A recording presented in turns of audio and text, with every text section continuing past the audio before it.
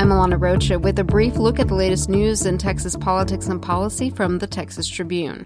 Lupe Valdez says she's sorry she didn't better explain her record as Dallas County Sheriff at a town hall over the weekend that a group of young Latinos hosted.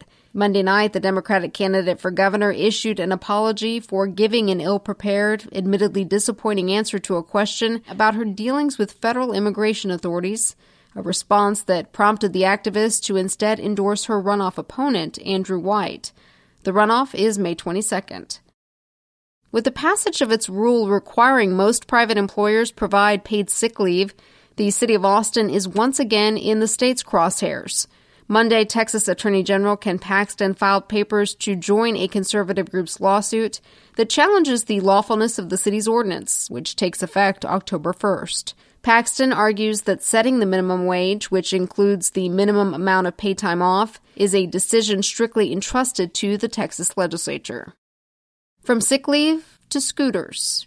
Dockless electric scooters once strewn on sidewalks across the capital city are no more, at least for now.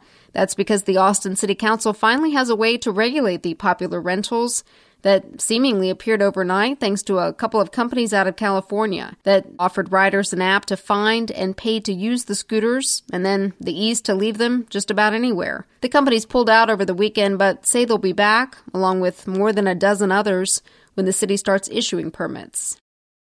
In the In Case You Missed It file, President Donald Trump will be Texas-bound at the end of the week to speak at the National Rifle Association's annual convention happening in Dallas. Trump will join Vice President Mike Pence, Governor Greg Abbott, U.S. Senators John Cornyn and Ted Cruz, and scores of protesters expected outside of the event.